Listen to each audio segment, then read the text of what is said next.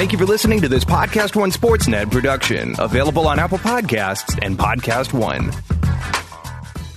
If you like my show, you're going to love Revenge of the Jocks with Martellus Bennett. Join Super Bowl champ Martellus Bennett as he covers a broad spectrum of what it means to be a creative, to be an activist, and an overall culture-shaping world changer. He's no one-trick pony. Listen free to the show each week, exclusively on Podcast One or wherever you listen to your podcasts.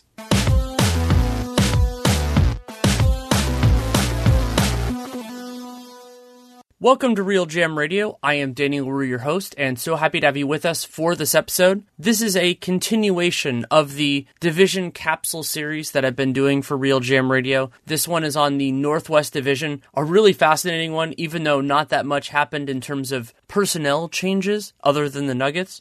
But a lot of different basketball analysis, a lot of different things to talk about. And I had two great people on, same two from last year for those of you who love that podcast. David Locke, radio voice of the Jazz, the grand poobah of the Locked On Podcast Network, and Adam Mares, who hosts the Locked On Nuggets podcast, but also runs Denver Stiffs and has done some great work for Nylon Calculus and other places. So we talk about the Northwest, we talk basketball theory a little bit as well, and kind of how we see all this stuff shaking out. And again, it's an off-season review and a regular season preview, so we go into both of those topics. And this episode is brought to you by BetOnline. You can go to betonline.ag and use that podcast one, the number one promo code for a 50% sign-up bonus, which is awesome. Quip, amazing electric toothbrush. Go to getquip.com/realgm to get a free refill pack on your order, which is fantastic. And then TrueCar, great place to buy new and used cars. We joked before this podcast that it wasn't going to be super long. Then we ended up going down a million different rabbit holes. It is an hour and 40 minutes. It is a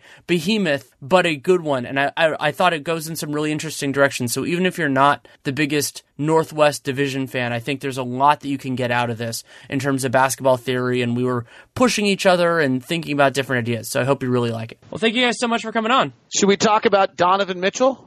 I'm sure we will. I mean, Mr. Donovan Mitchell is going to score 15 points a game, and I haven't gone back to listen to the audio because I know I said one stupid thing and one smart thing. The stupid thing I said is I'm like kind of like good luck with that, but the smart thing was if he does that, he's going to be in contention for Rookie of the Year, and that part ended up being true. I mean, man, that ended up being one of the biggest stories of this division last year. I've never been more wrong on a prediction and been classified as more right. Why were you wrong? I thought you were the averaged because he averaged 20. Oh, well, no, you said he would average at least 15. I think I did. So then that is still technically right. I mean, it's not closest to the pin. You still got it right though, but that's fine. And this is going to be an interesting conversation with us because my theory on it is that we're probably going to spend more time than usual on these on the season preview part than the off-season review part because not a ton happened. But the question that I always do to start with this, which is weird in the Northwest, is who got better and who got worse? This was a tough one to answer, I think, because the Nuggets, I think, got better. A lot of these teams got better by virtue of their best players are getting better every offseason. I think Oklahoma City gets better by, I mean, some of this is, do we quantify the injuries? I mean, they get better by regaining Robertson to their lineup. I think cutting out Carmelo Anthony. I think there's more clarity on that roster and who they are and what the roles will be. I think Paul George will be better. And then Utah got better for largely those same reasons, factoring health. I think they'll be healthier. I think all three of those teams had below average health last year. So if they just have average or better health this year, they will be better. And you could even say Minnesota, even though they didn't do anything of value, but Karl Anthony Towns is their maybe, either their best or second best player, and he's a year older. So those are the teams I look at, but I think, and a lot of my answers are going to be homer answers for a lot of this stuff because I think Denver had the most moves this offseason, so I think they'll probably be talked about a lot. But I do think that the amount of young talent they have as key contributors on their roster, all getting a year older, makes them better, and I like some of the moves they made. I think when the teams that got better seem to have gotten, at least statistically, if you look at just the numbers, got better by subtraction. Wilson Chandler in Denver was a player who I think you loved the concept of, but the actual result statistically is not what we believe him to be. Carmelo Anthony leaving Oklahoma City, I think, makes them better.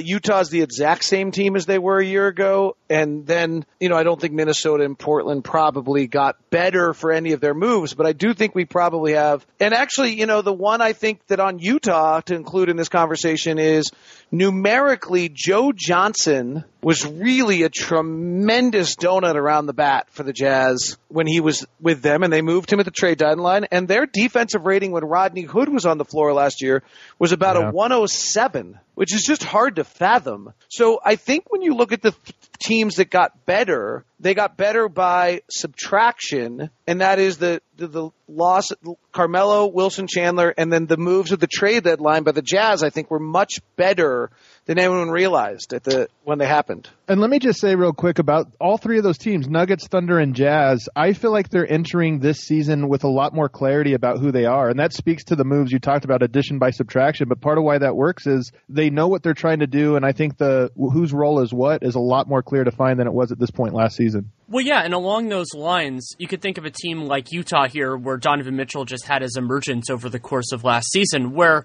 they used last season to figure out what their best lineups were, who they were, everything like that. And so they start the season, hopefully, more in line with where they finished last year. So like Utah, I mean, to me, they were a much better team at the end of last year than they were at the beginning, and so that makes them better. But in terms of from a talent perspective, like if we were ignoring internal improvement, things like that, this is a strange division for it. I mean, basically Minnesota swapped Nemanja Bjelica and Jamal Crawford for Anthony Tolliver. Like, that is one of the smallest net off seasons in terms of like single year impact that I've seen. And I like Anthony Tolliver. I covered him when he was young in the league, and I think he's a good player for them, but you see that kind of thing.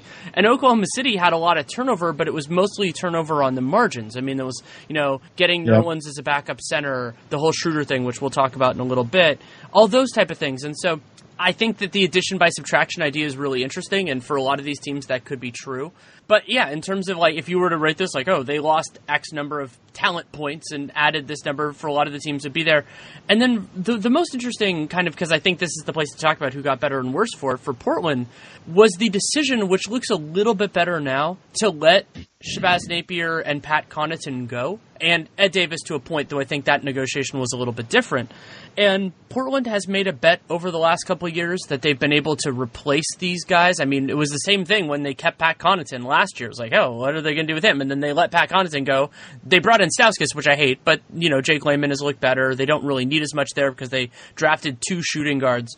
So I'm intrigued by what Portland did from that perspective of the idea of kind of betting on their front office, but they didn't bet on their front office in the way of identifying, talent or getting underneath the luxury tax or anything like that. They just kind of swapped some guys around. What's the track record that makes you feel comfortable betting on their front office? Oh, it's not so much that it's I forgot to say the other reason why is because if their other guys stay healthy, it just won't matter as much, because if Dame and CJ play, you don't need as many. No, Wade Baldwin looked good. I like Wade Baldwin. I thought that he, I'm not exactly sure what his role is on a successful NBA team. He was better distributing in Summer League than I expected. And Simons looked intriguing, but you're right, in terms of their front office, they've made a series of weird kind of moves. I think they've actually been worse at the big stuff than the small stuff, other than the Nurkic trade.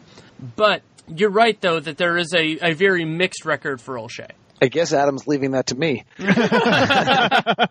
I've got nothing on that. I mean, I'm kind of my only Portland take is last season, every team in the Northwest Division got really hurt except for Portland, and Portland won the division. I'm not that impressed with their roster. I do think they either stayed put or got worse marginally. And, if they have the same health luck and other teams have a little bit better, to me, they're an outside fighting to get in team. Even though I think they're good, there's a lot of good teams in the West. Terry Stotts does some things defensively that he doesn't get credit for. They're the number 2 team in the league at denying the corner 3. They're the number 2 team in the league denying the 3 overall. They're the number 1 team in the league defending around the rim.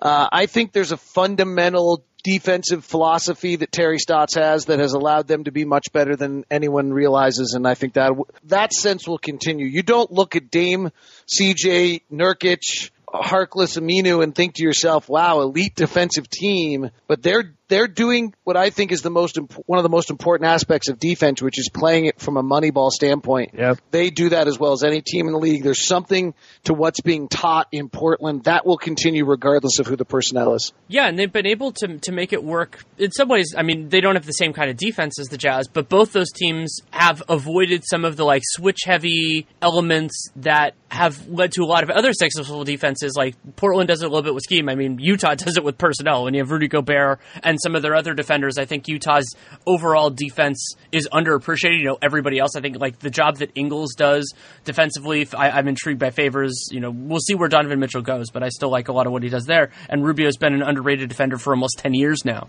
So can I derail this conversation into the number one thought I have on the whole league this year? Sure. The best defensive teams during the regular season last year were almost all drop big teams. Okay? Utah, right. Philadelphia, San Antonio, Boston's a little bit of both with Horford. They're switching. The playoffs became exclusively a switch game. What is the league going to be this year? I like this question, and I think it leads into another thing I really want to get to a little bit later on, but I can answer yours here, is I still think it's going to be a drop league because in the regular season, that's the easiest to do. There's things that are successful for 82 games that you don't have to adjust game in and game out for. And I think in the playoffs, that's where you make those switch five guys, switch heavy, whatever game plans. But in the regular season, just being able to drop Rudy Gobert, that's easy to do, and everybody else can fall in line and he can clean up for so many other mistakes. And when teams they only have 24 hours to kind of game plan for it. You can't adjust your offense that much. So I think it'll continue to be the exact same, and I think the playoffs will continue to be the exact same. And I have a take. We can save it. I want to save it for a little bit later, but I have a take about this in centers, and in particular about centers, the best defensive centers in the NBA being played off the floor, at least to a small extent in the playoffs next year, and what that might mean. I thought it was also going to be a defensive center take to defend Jokic again. No. Well, it is. I mean, it does play into him. It plays into him in this regard. I mean, everybody has been saying for a couple years now, your center has to be the rim protector, has to be this guy. But we saw with Embiid, we saw with Gobert, we saw with Capella, the best of the best. And it's still, teams had to adjust and give different looks and play those guys less in key moments. Now, those were coming against the best teams in the NBA. But it just makes me wonder, are we sure that virtue that everybody has seemed to agreed upon, are we sure that's the case, especially when your defensive beasts as centers are so one-dimensional on offense? Outside of Embiid, who's a lot more dynamic. These are all intertwined, actually, because the reason you have to take the center off the floor is if they can no longer make an impact offensively. Right. And the moment they can no longer make an impact offensively is when you start switching. Right. Because then what all three of those guys you mentioned do so well is roll to the basket. Gobert and Capella are huge offensive threats because their verticality and their gravity, shall we call it, their verticality is at the rim and their gravity is at the rim. So that's why the Jazz took more corner threes than just about anybody else in the league, is because he rolls. But the minute everyone starts switching every single play, now you can't roll to the basket with the same ability that you could when people are dropping the big and doing that. And so that's where Capella and Gobert start to have a hard time. That's only against the elite of the elite. So it goes back to what you were saying, Adam, that you still drop the big in the regular season. I will add on to this now, maybe taking a little bit of a different direction. I go back to a conversation with Igor Kokoshkov that I had before the playoffs started, where Igor said to me, here's the one thing that nobody understands. You can adjust offensively in the playoffs, but it's almost impossible to adjust defensively. Defensively is a 5-man game where everyone has to work together, right. And it takes 82 games of practice to get to that level where you have a continuity amongst yourself. And when you try to change that in the playoffs, inevitably one person will make a mistake. That's what Utah did to Oklahoma City in the playoffs, is Oklahoma City tried to change their defense, and inevitably one guy was always out of position. Houston was able to give Golden State trouble because they were playing the exact same defense that they played all season long. Cleveland looked like a fool trying it in the finals. I think some teams are more well-equipped, though, for this. And when you're just talking about 5 players that can switch, that's the one adjustment that I think is at least a little bit easier, and teams work on it in small doses throughout the regular season and then can employ it much more in the playoffs. So I get what you're saying. I don't think a team that never switches 1 through 5 can just go to that or can make massive changes like that. But teams that have one lineup, that they do that on occasion throughout the regular season, but then it becomes sort of their core lineup in the playoffs.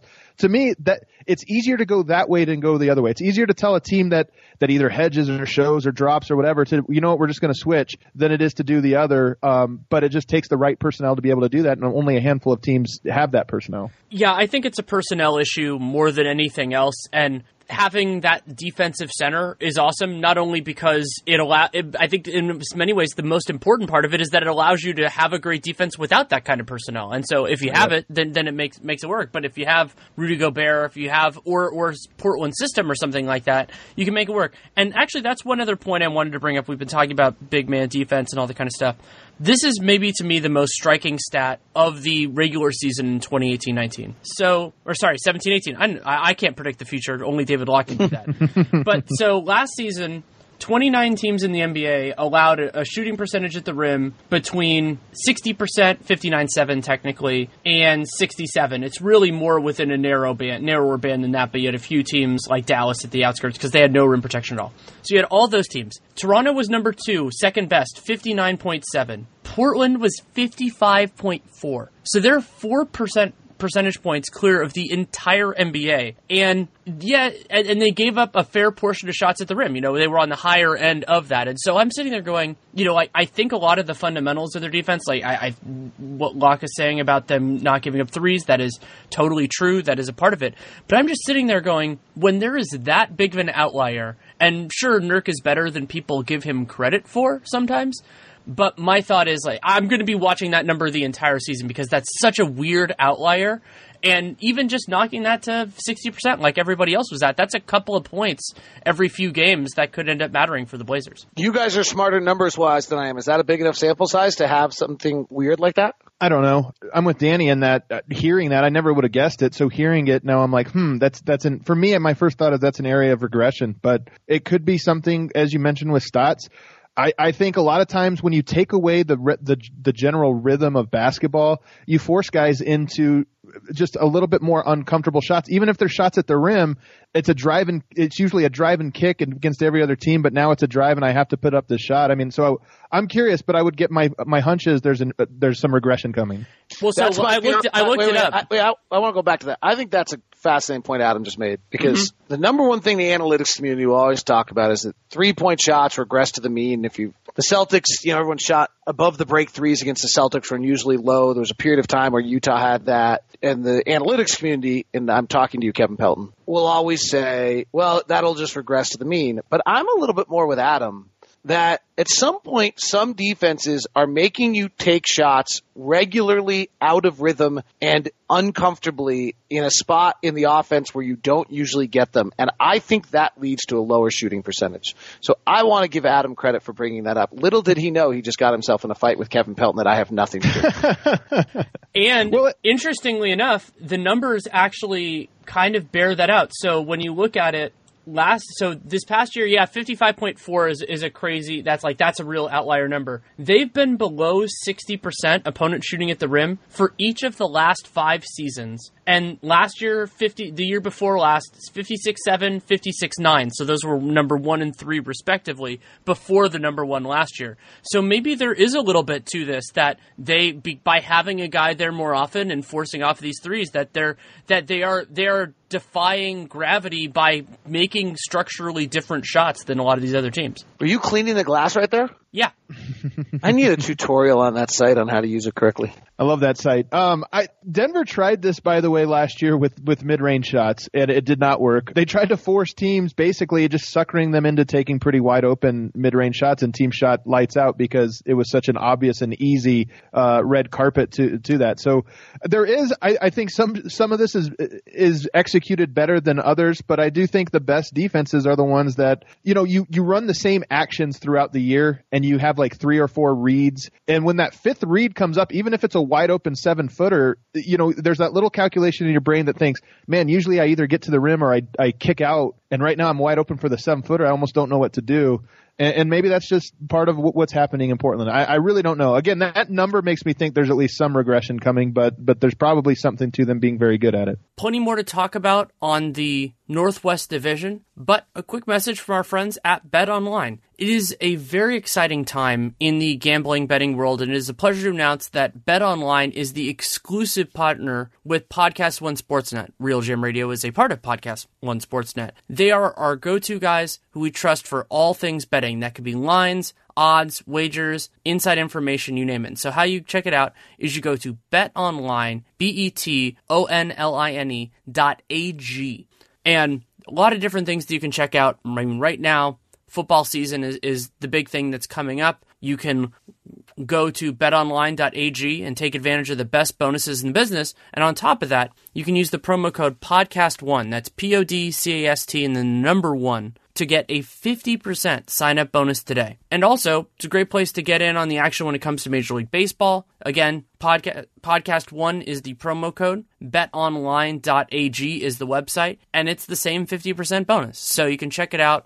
Lots of stuff going up every day. The fun thing about baseball is that there's just so much action going on. So if you think you have an advantage, you can definitely check it out. So that's betonline.ag, your online sportsbook experts, and the podcast1 promo code with the number 1, podcast number 1, for a 50% sign up bonus. This is not, it can be whatever type of thing, but a move that could be a draft pick, a trading, or a signing from these 5 teams that stood out to you for whatever reason. Well, we've kind of touched on how little stuff went. I mean, I think the biggest move in the conference is Oklahoma City getting rid of Carmelo Anthony, who I do think was an absolute, weight upon them. I actually think his leadership was really, really good, and I think he actually showed more things that he wasn't credited for. But as a basketball player, I just think he hurt them. So Oklahoma City is better because Carmelo moved on.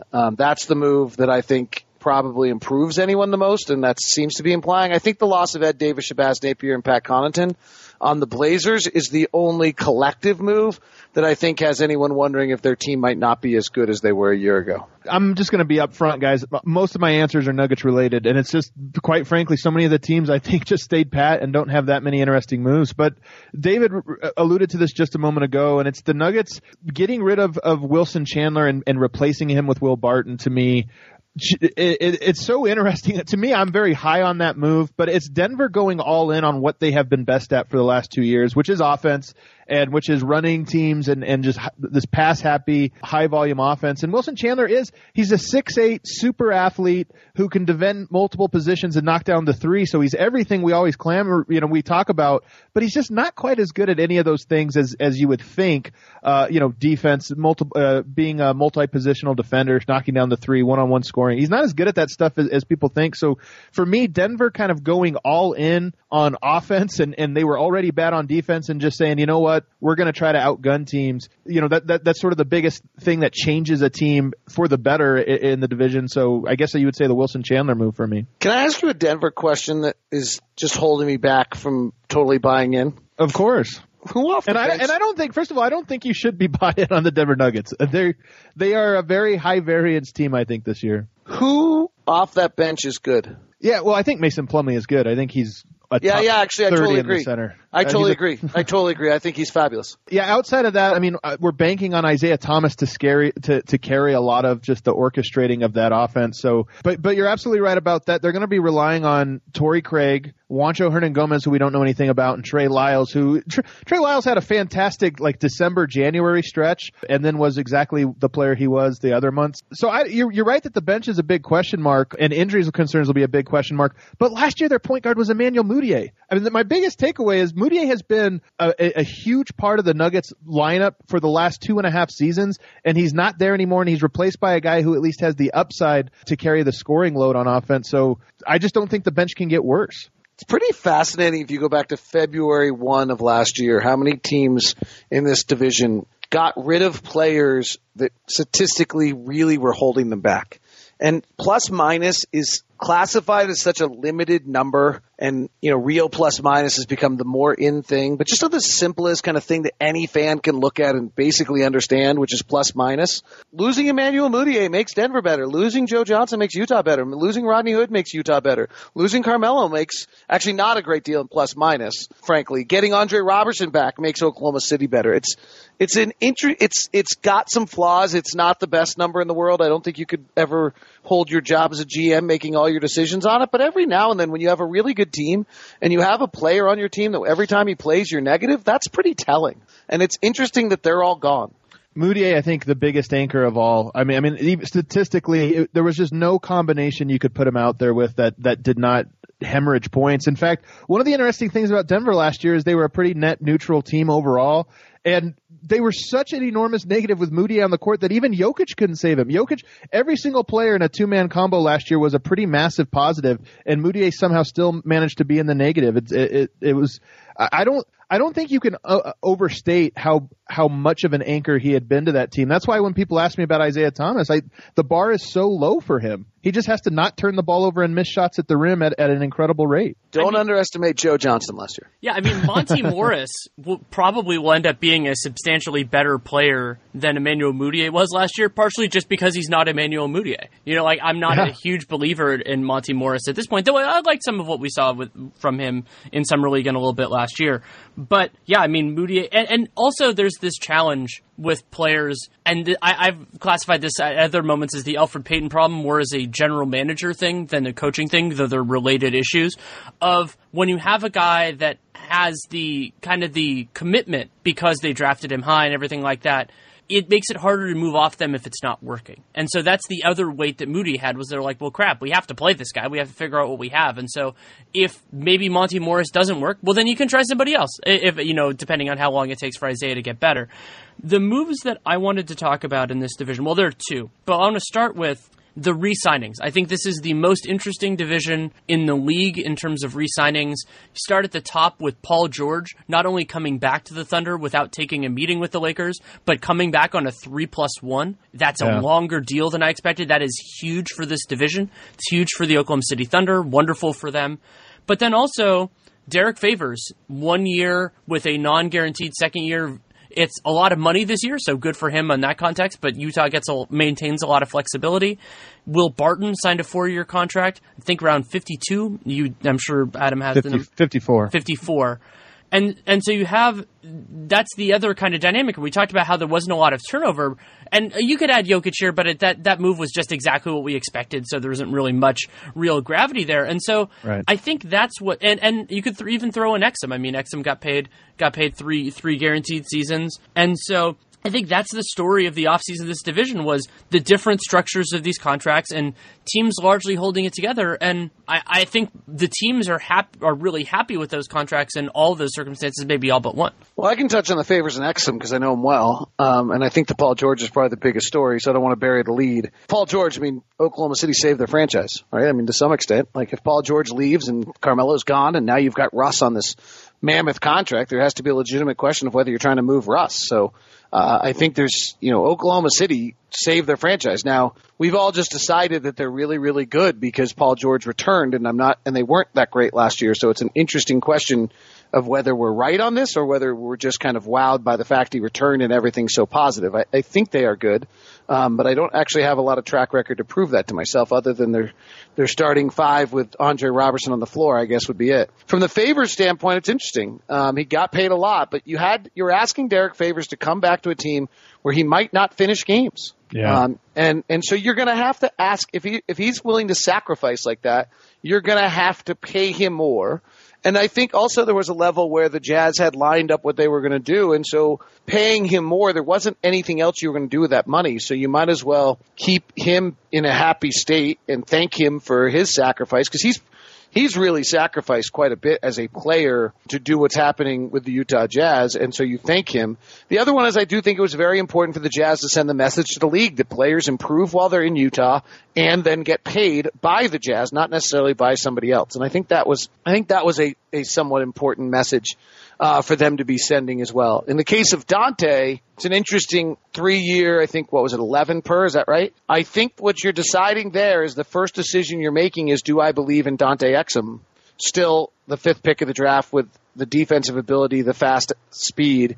And the minute you say yes to that, then what you would like to do is sign him for a multi-year deal. Because if you still believe in him, you're not doubting it, we believe in him, then you don't want him for 1 year or 2 years. You want him for 3 because you believe maybe I'm overpaying in the first, but by the third, I'm going to win this battle. It's interesting what you said about Favors and this idea of them trying to send the message to the league, because I think that's been Denver's MO for the last 2 or 3 years. It's why they overpaid Mason Plumlee last season. It's largely why.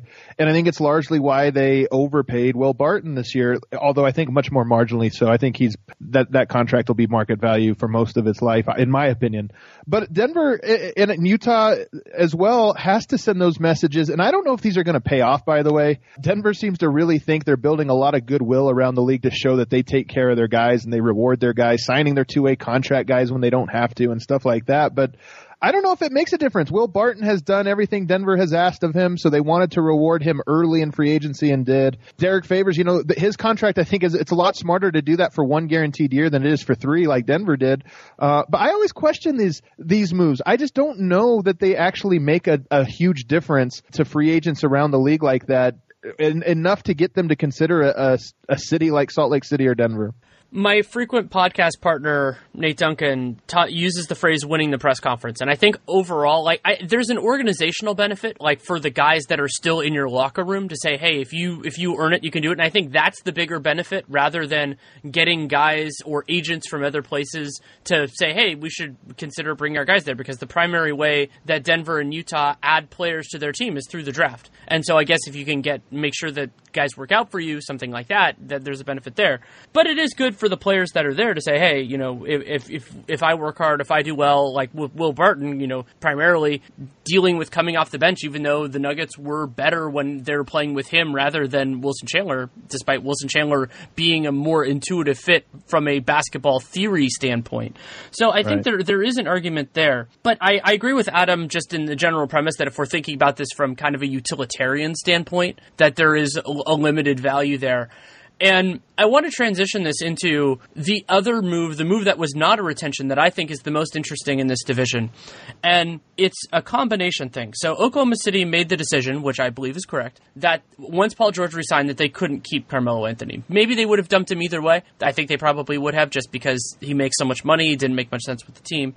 That's a question that we don't need to answer.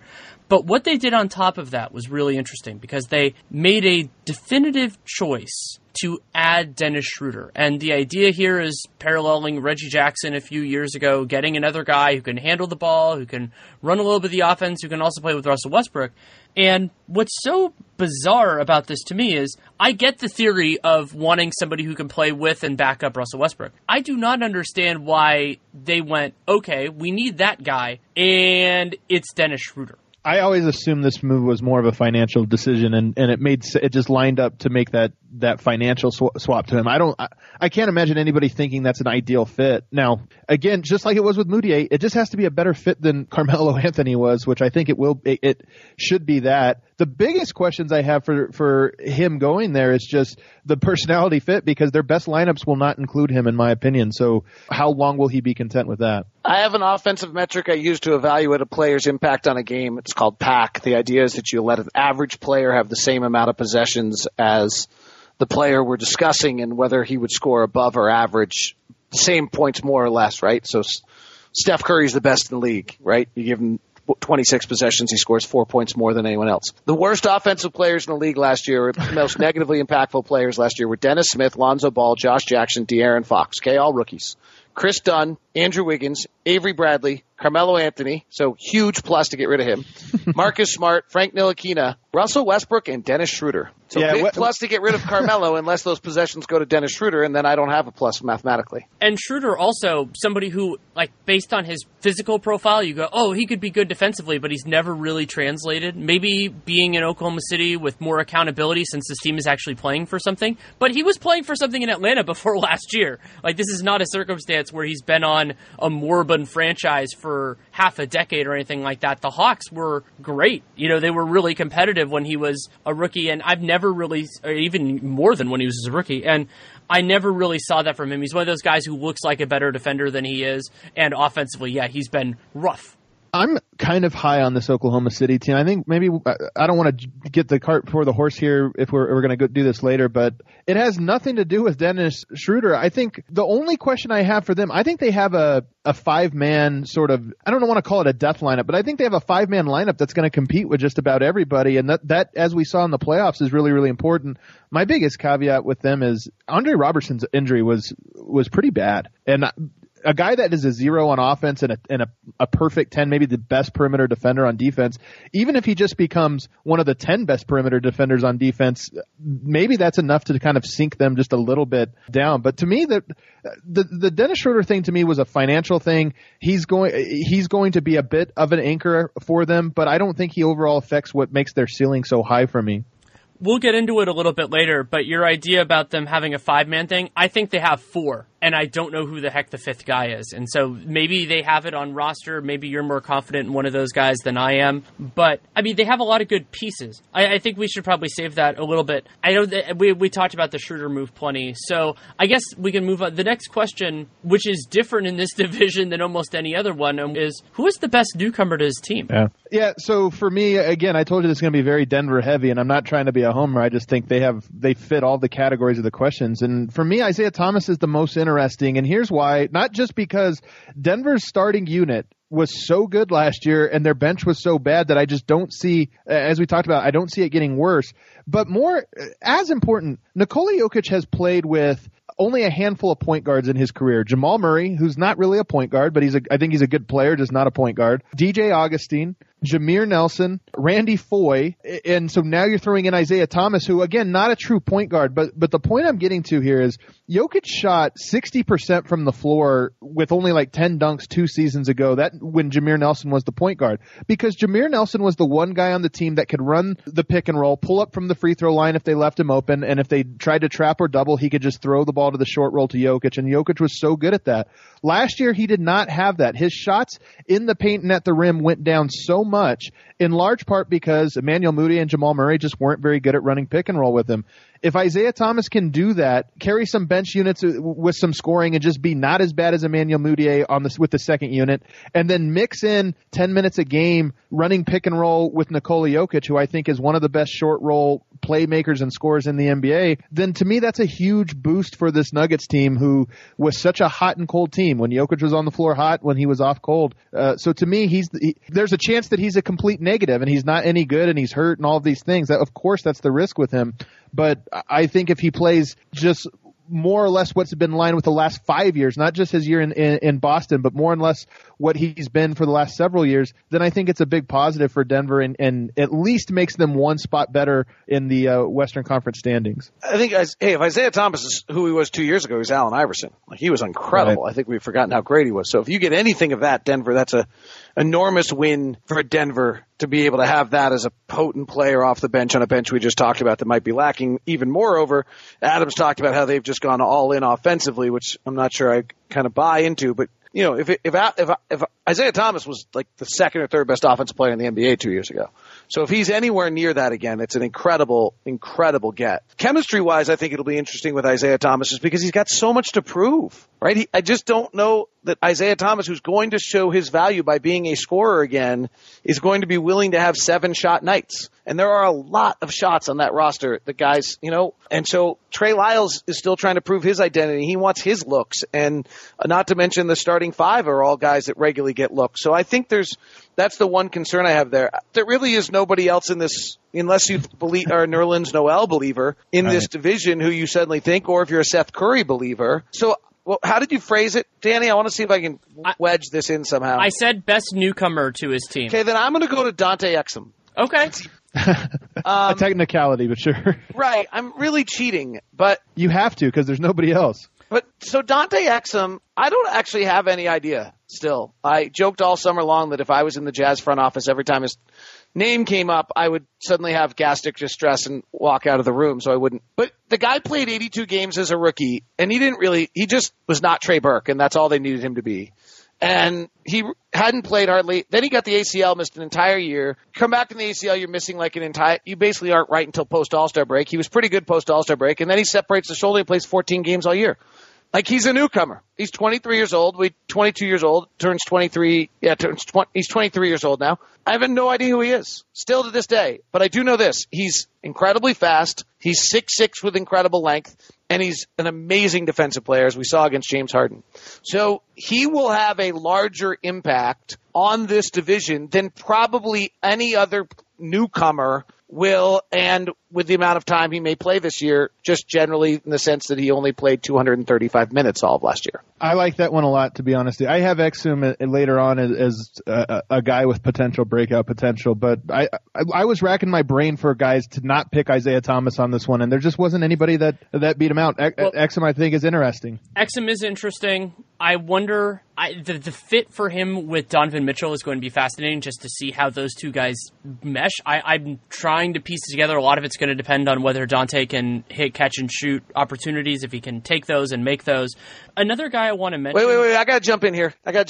Okay. So this is my, I'm on my island. Why, when we talk fit, do we always talk offense? Oh, no, because I don't think there's questions in terms of the fit defensively. I think isn't the defensive fit perfect? I wish Exum was a little bit, and maybe he's gotten this over the summer, but I wish he was a little bit physically stronger so he could be a little bit more versatile. But with with Utah's defense, I think they can make that work. But yeah, it could absolutely, yeah. I mean, him and Donovan, he can guard 1 through 3 defensively. So if you're trying to give Donovan Mitchell a break, he can guard anybody and let Donovan move over. Right. Yeah, it's kind of the idea of Klay Thompson and Steph Curry in that way, where it's not necessarily that Steph, you need to hide him all the time. It's just that sometimes you're making a guy work hard enough offensively that you don't need to make him work defensively. That's the idea, and Donovan Mitchell is a whole hell of a lot better physically, in terms of physical capability defensively, than Steph. So, yeah, I totally see that logic. The one other guy I want to mention, though, is I think there's a meaningful chance that Anthony Tolliver, especially if we're not counting Exum, because he's not a newcomer, but I understand with the theory of the question, I'm totally fine with it, that Tolliver provides the most value just because he fits in well with what Minnesota needs, just a guy who brings consistent effort, is a relatively low usage guy, but is efficient when he's out there. Like, you talked about the Denver second unit having a lot of, there are a lot of shots, or you could make similar arguments with a number of other second units or other teams. Well, that's basically Minnesota's entire squad. Towns and Butler are both very talented offensively. They're both very effective offensively. Wiggins is neither of those, but still shoots almost as much as those guys. And then Jeff Teague, I think of him, I don't think he creates as much as he should, but you get into that. And so just having players, and I mean, you could make the argument too with Okogie to a point, depending, I don't know if he's going to play for them, but just having guys who aren't trying to get shots will actually help Minnesota, just because then it opens things up a little bit. Well, last year on the show, I talked about the fact that everyone was worrying about the looks on Oklahoma City, and I thought Minnesota had a much larger problem. Minnesota, going into last season, and I don't think they ever solved this, if you took going into last season, if you took their average possessions used per game the prior year they had put all their players together, they were at like 145. Well, you only get 100 a game, and you turn a bunch of those over. So you only get about 82. And so every single player on their team had to take a 15% reduction of how many possessions they used to be able to gel together. And I'm not sure that they ever figured that out. So I think there's a real value to what you're saying. And then, frankly, if Anthony Tolliver can go hit 42% of his threes like he has since he left Detroit, then that's really pretty awesome. And it's worth noting that I agree with you that Minnesota never really solved that problem. They still had the number 4 offense in the league last year, and that says something about how crazy their talent is on that end of the floor, that they can not have figured everything out. And certainly some of that was exposed in the playoffs as well. And it's so weird that their defense was as bad as it was for the kind of similar reasons. But offensively, it's so weird. They're the kind of the ultimate results over process team for me, where I kept on getting pissed off watching the Timberwolves, and then you'd see them, have these big scoring nights, and you're going, am I worrying over nothing? And then when they, they were always going to get beat by the Rockets, but the way they got beat by the Rockets to me was like, okay, well, maybe this will be relevant eventually. So I haven't been able to reconcile it with them, but I openly admit that might just be me. Will they be better than 22nd defensively next year, Adam? Minnesota? Yeah. Yes, I think they will be. Not by much, but I think they will be. Weren't they better in the back half? I would have to look at this, but weren't they better in the back half of the season defensively? I don't think so. I think we keep trying to talk ourselves into that the last 2 years. It was on this show. On this show last year, we talked about how they improved all year, and then I pulled up the numbers, and it wasn't true at all. I actually think I might have argued with myself on that one all by myself. But so I don't recall that to be true. I'm looking at it right now, but I'm going to double down on... actually, this does not necessarily help you. So I picked just randomly January 15th on Cleaning the Glass. That was 37 games. They were 26th in defense from that point on. That's incredible. Backwards. Yeah, that is incredible. They were 3rd in offense, so they still put up a positive net rating despite being 26th in defense, but they were 26th in defense. I mean, but that's really, all right, so that's really important. It is important. That I have some takes with Towns because I think he is as great as he has been. I think he's a lot better than we even realize or that he's shown so far. Because as you mentioned, him and Jimmy Butler carried that offense off of really tough shots and really obvious, deliberate offense where you throw the ball to one of those guys and they make something happen. And the moment it's not going to happen this year, but the moment their offense gets a little bit more life into it, they play, I think, a little bit more 2018. It's incredible that he's been able to do this with a dribble down, throw the ball into the post, and watch him post up offense. To me, the most incredible part about Minnesota's offense, I mean, you brought up the Towns and Butler thing. I think that's totally true. Was also the fact that they were this incredibly effective offense despite not running. I mean, so last year, they were taking more than 4/5 of their shots, 81, or actually it was close to 82% and 81% in half-court circumstances. Teams are just about always way more efficient in transition than in half-court. Minnesota was the only team that had that high a proportion that was really effective in half-court offense. And that's a 96.6 offensive rating. But so you're sitting there and you're going, okay, like transition frequency last year, 27th in the league. They were effective when they ran, which is actually a warning sign because sometimes that'll wear off, a little bit. But they do have good transition players. So you're sitting there with Minnesota going, how are they this good on offense when there's still so much untapped potential? And it's sort of a different story on defense where I think they could be a whole lot better than they are, but maybe there is a ceiling there. But so I can't figure out their offense. It's so crazy to me. To me, it's just they have Andrew Wiggins could be a very good cutter off of Towns at the elbows and at the top of the key, and they just never do it. And some of this, you never know. When I've learned from covering the league, you never know, is this because they're trying to do something else and the coaching staff has deliberately put principles in place to avoid that? I think there's certainly a lot of truth to that just because Tibbs' teams have always kind of had a deliberateness to their offense. But you never know also if it's just what players are doing. And with Wiggins in particular, the give and go between him and Towns, it could just be so deadly, and it's not even a part of their offense. You almost never see that combination between them. But imagine trying to guard those two in those type of actions, the Gary Harris, Nikola Jokic type actions. It'd be so deadly. So the fact that they are so good in the half court, it's actually kind of mind-boggling and just speaks to how good Towns is as a one-on-one scorer, and Jimmy Butler. Yeah, it's absolutely crazy that they can pull this off, and I hope that we see this team stay together just because I'm interested in what happens. But I mean, it feels like it might be a house of cards of sorts if Jimmy Butler decides to take his talents elsewhere in 2019, which is his want to do. I mean, he's going to be an unrestricted free agent. He can do whatever he wants. But I'm just, this team is so hard for me to figure out. Like, a lot of times you spend the first couple weeks in the season and it becomes like, oh, if they're healthy, this is kind of what they are. With Minnesota, I don't know, it kind of always feels like a work in progress for me, and it always feels like I'm wrong, which is okay. I mean, that happens, and I'm happy that occurs with some teams just because it keeps you on your toes, and you're just like, and now that's why I watched a lot of the Timberwolves last year, because I was just kind of fascinated with them. But yeah, I mean, there are these big questions, and you think about, like, holy crap, how good could this offense be if they actually ran as much as, basically anybody else in the league? It's hard to run, though, when you're playing 40 minutes a night, though. That's all I have. Yeah, I'll save that for later. I have a stat with their starting five that I think is pretty amazing. But I'll save that for a little bit later on. Wait, let me go full circle there. Okay, sure. Is that why they ranked what they did defensively in the second half of the season? Oh, that's a good question. It very well could be. I think Jimmy Butler missing also had a lot to do. I think that was probably the biggest piece. Because I think the 20 games he missed, or 21 or whatever, they might have been dead last. It was a really, really, really bad stretch that I'm sure weighed down a lot of their numbers. Well, they were 22 for the year, so you couldn't weigh them down too far.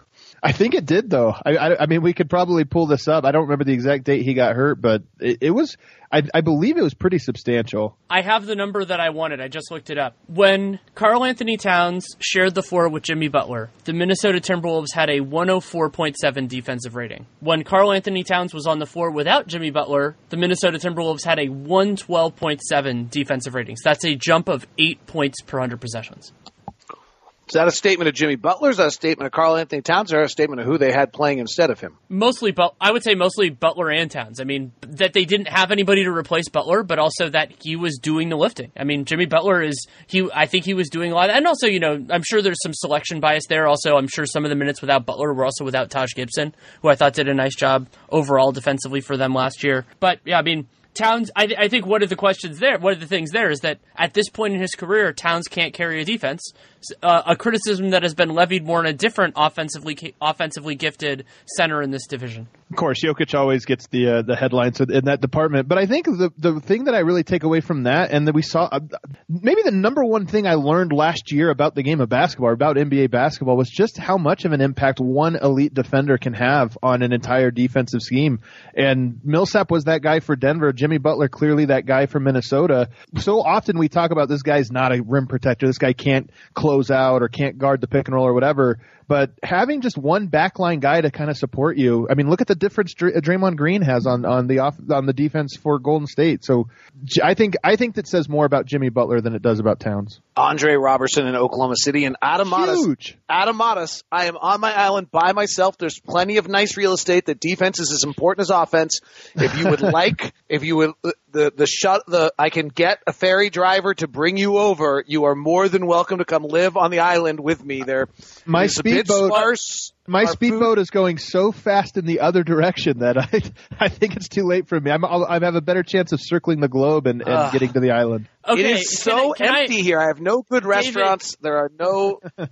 David, can I be with you on the island as long as I have a contract that I leave on April 15th? Because I think that I think that you're right in the regular season, and I think in the playoffs it gets a lot more complicated. Then it's the defense is still insanely important. Obviously, I think that's a part of the reason why Cleveland never really had a chance against the Warriors the last couple of years. But it's it's a really challenging, and the guy that I'm using as the encapsulation, you just brought him up, is Andre Robertson.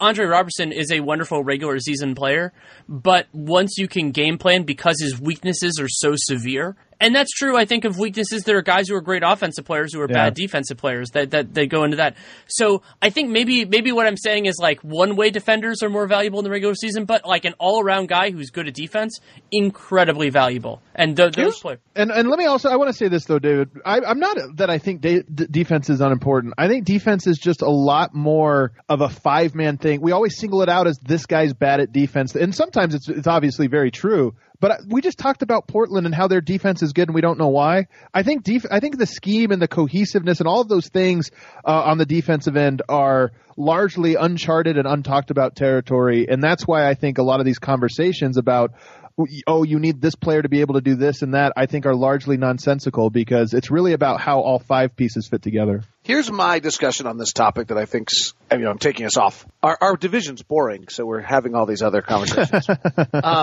I'm going to use just two players. So let's take Lou Williams is the best offensive player off the bench in the NBA and maybe one of the worst defensive players. Is that fair? Mm-hmm. So Andre Robertson is really extreme. But let's take Royce O'Neal or Dante Exum, who are probably the best defensive players in the league off the bench and some of the least good offensive players, right? Statistically. What I think is interesting about this league in this regard is that the worst offensive players have to be so good offensively to just get to the league, whereas the worst defensive players are awful. And it's something that I don't think gets talked about enough. Just to even get a look to play in the NBA, be on a summer league, you have to have offensive skills.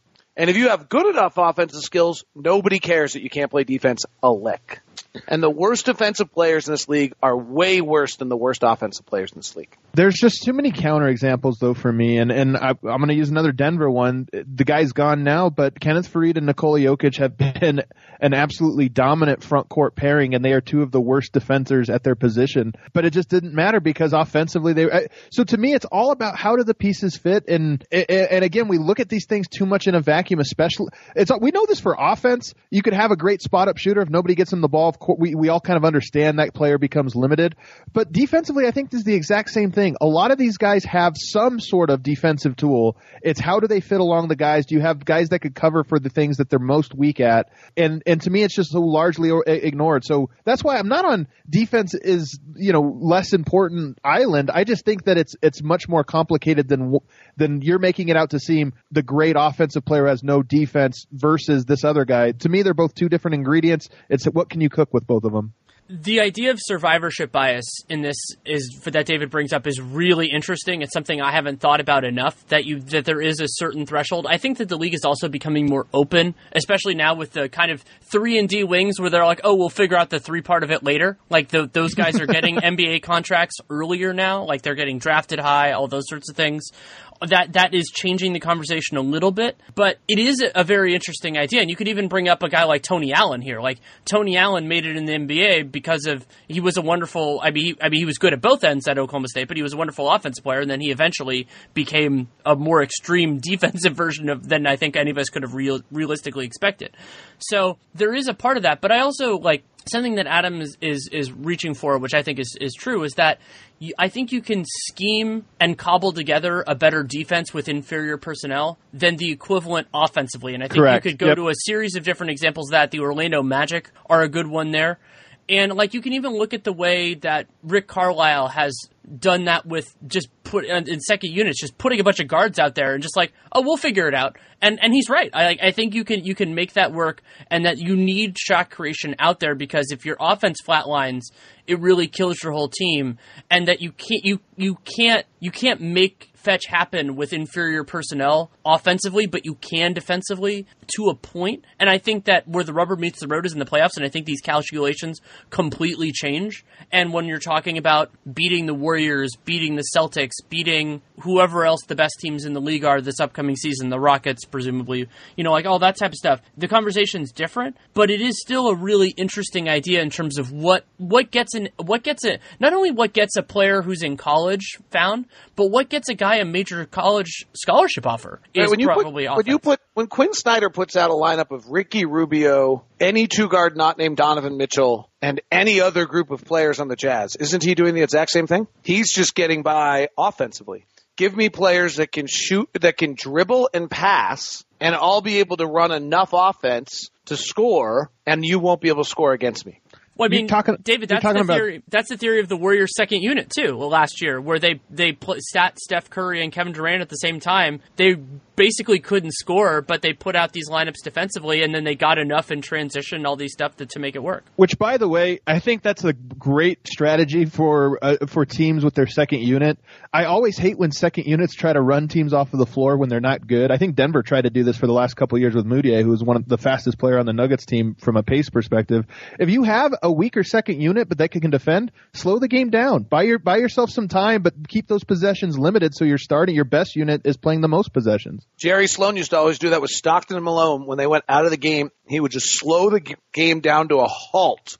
And his theory was, I'm going to try to get as few possessions as possible when both my guys are out of the game. I think it's smart. I think it's a lot smarter than the opposite, which is this unit's not very good, but they're fast. Let's try to really run. And then you end up giving up 10-0 runs because that unit wasn't very good. Yeah, I mean, that's the general idea, is that if you have superior talent or you're a better team, we can define those as different things. The better team wants as many possessions as possible because that gives you the opportunity. And when you have fewer possessions, that increases the importance of variance. And so it's a David strategy, to lower the number of possessions. And it's definitely something that certain teams should do more often than they do. And I also think there's a little bit of a line here, which is trying to run, but not just jacking up a shot because you feel like you have to. Like, you can push and transition, make the other team work, but then still be judicious. It's very hard to get young players in the right mind frame of like, this is a good enough shot to take and this is not a good enough shot to take. But that's kind of the idea of a kind of a bifocal kind of offense where you push hard a little bit early and then you pull back. But I understand, like, that's what I would try to do. But I'm not a coach, and there are many reasons why I'm not a coach. And I think part of it is because that theory is better than it in practice. One note, I agree with all you guys on April 15th and the playoffs. I will also say, though, that if you look at 7 of the 8 teams that advanced to the second round of the playoffs, they were top 5 in the league at one or two, either offense or defense. The only team that was not was New Orleans, but they played a team that was not top 5 in anything, so it was guaranteed to happen. And then you get to the next tier of playoffs, and I find it very hard to evaluate anything when you're dealing with teams as great as the Warriors and as great as Houston's offense. Yeah, I definitely agree with that. It's the theme of this podcast so far, by the way, that those last 2 rounds of the playoffs are just so different than everything else that we almost have to talk about them separately. Well, and I think that it's fair to not use those necessarily as a template. And it's the same thing from a team building perspective. Like, yeah, if you have an MVP caliber player, or even in certain cases multiple MVP caliber players, you could do a lot more things. Like the general rules of NBA team building and strategy and all that don't apply to you. I mean, the Warriors with all their guys, the Kyrie, LeBron, Cavs, and we'll see what team. And if you can get into that group, then the rules don't apply to you too. And that's what Houston did by getting Harden all those years ago and adding CP and all the other good players around him. Well, the last question in the offseason review, I think this one will be faster, is the rookie you're most excited to see. This isn't who's going to be best. We shouldn't be thinking about that for rookies necessarily, but the one that you are most excited to see. And rookies are there in the whole division? There's none. This is the worst list, I think, in the whole lot. I mean, you got to be excited to watch Grayson Allen. He already got into it with Trae Young and Wade Baldwin, right? He gets into it with everybody. Which, by the way, good for him. Like, this league's about getting punked. Oh, man. No. This is really serious. You talk to any player who ever played in this league, and they talk about that they're trying to punk you until you prove you're not going to get punked. Every player. Like when Donovan Mitchell waited for Joel Embiid and knocked him to the ground after he taunted him, Ron Boone, who's been in the league since 1968, walked up to Donovan the next day and said, "You bet your ass. Don't let anyone ever do that to you." Donovan Mitchell was also a stud last year. Yeah, I mean, Grayson Allen's not going to be that good a player. I mean, you do that kind of stuff when you're averaging 1 point every other game. It's just a little, to me, it's just a little bit. I hear what you're saying. He's just in a different position. Yeah, but I mean, the two we're talking about Summer League, Trae Young and Wade Baldwin, he just stood up. I'm not excited. Held it. I'm not at all excited to see Grayson Allen this next season. And that's kind of the bigger point. Is the question is which guy are we more excited to see? And I have absolutely no interest at all in that. I guess if Michael Porter Jr. turns out to be healthy and good, that's a hell of a pickup. Yeah. Michael Porter Jr. is the answer if he can actually play. We don't know if he can actually play. I'd be shocked. I hope he can. But so then the other kind of guys in this, I was a big Jared Vanderbilt guy at the Hoop Summit 2 years ago. I thought that he looked really capable. Like, his defensive potential was intriguing. I don't know how much he's going to play.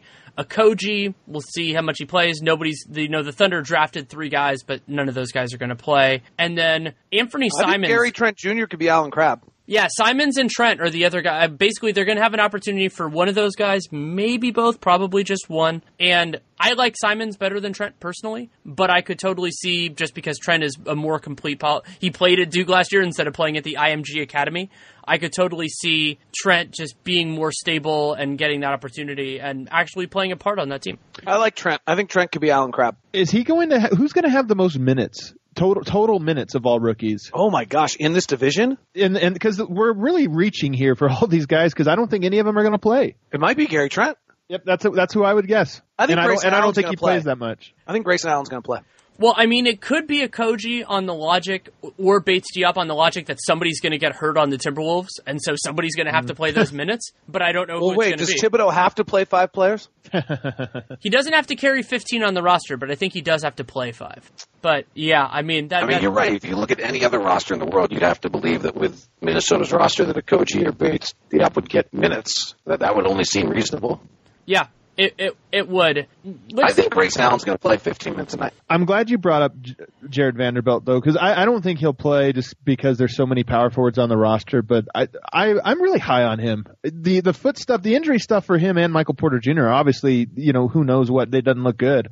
But if he plays, to me, he's just such a great skill set for what Denver needs. Super rebounder, defender, multi-positional defender, and then he has all these other skills that he didn't show in college, but at the high school level, he was called Lamar Odom, the new Lamar Odom. So I'm actually really, really high on him. I'm high on him for 2 or 3 years from now, not necessarily next year. Can we just help out the rookie over here? Like, who is Jared Vanderbilt? I don't even know who he is. So he played at Kentucky last year, but he only played 13 games. He had a foot injury in high school, foot surgery, then had another surgery in college. So we're talking about a big guy with foot issues, but he handles the ball incredibly well, could play point guard, played point guard in high school, McDonald's All-American, on all the circuit, all the top 10s, coming into college. Really the biggest reason he fell was because he had 2 foot surgeries, on one in high school and one in college. But the guy had the highest rebound rate in college, I think, in NCAA history, averaged something like 9 boards a game in 15 minutes or something like that. So Calipari asked him to be Dennis Rodman, and he went out and set a record for rebounding rate. Yeah, Vanderbilt. So I generally go to the Hoop Summit with very little knowledge, unless I've heard about a guy like, let's say, RJ Barrett or some of these guys. I usually walk in with very little specific knowledge about a player.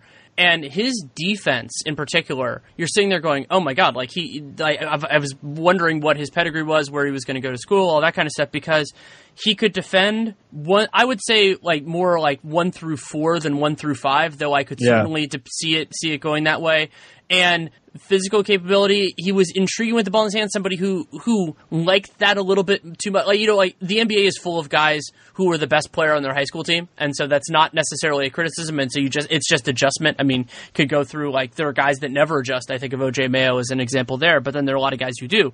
And Vanderbilt, because he's so good at defense, he fit in that, and then went to Kentucky, and Kentucky, that team was just a vortex for all of those players because their circumstance was they had all these guys that couldn't shoot. Basically, the whole was less than the sum of their parts because of the way that whole team worked. And so I think a lot of their guys were hurt by that. And, it happens sometimes when you have, what Kentucky's MO is, you're getting a lot of these one-and-done guys. It depends on what the mix is, and they've been selecting for a lot of non-shooters over the last couple of years, and I think it has challenged a lot of that. I mean, you think about the difference between this team and the team that Jamal Murray played on, and so I think that a lot of these guys were kind of hurt by the mix that was created, and that's really nobody's fault in particular. Still have the whole season preview part of the podcast to do with David and Adam, but I want to take a moment to tell you about Quip. Quip is fantastic. It comes at a lot of the problems that other electric toothbrushes have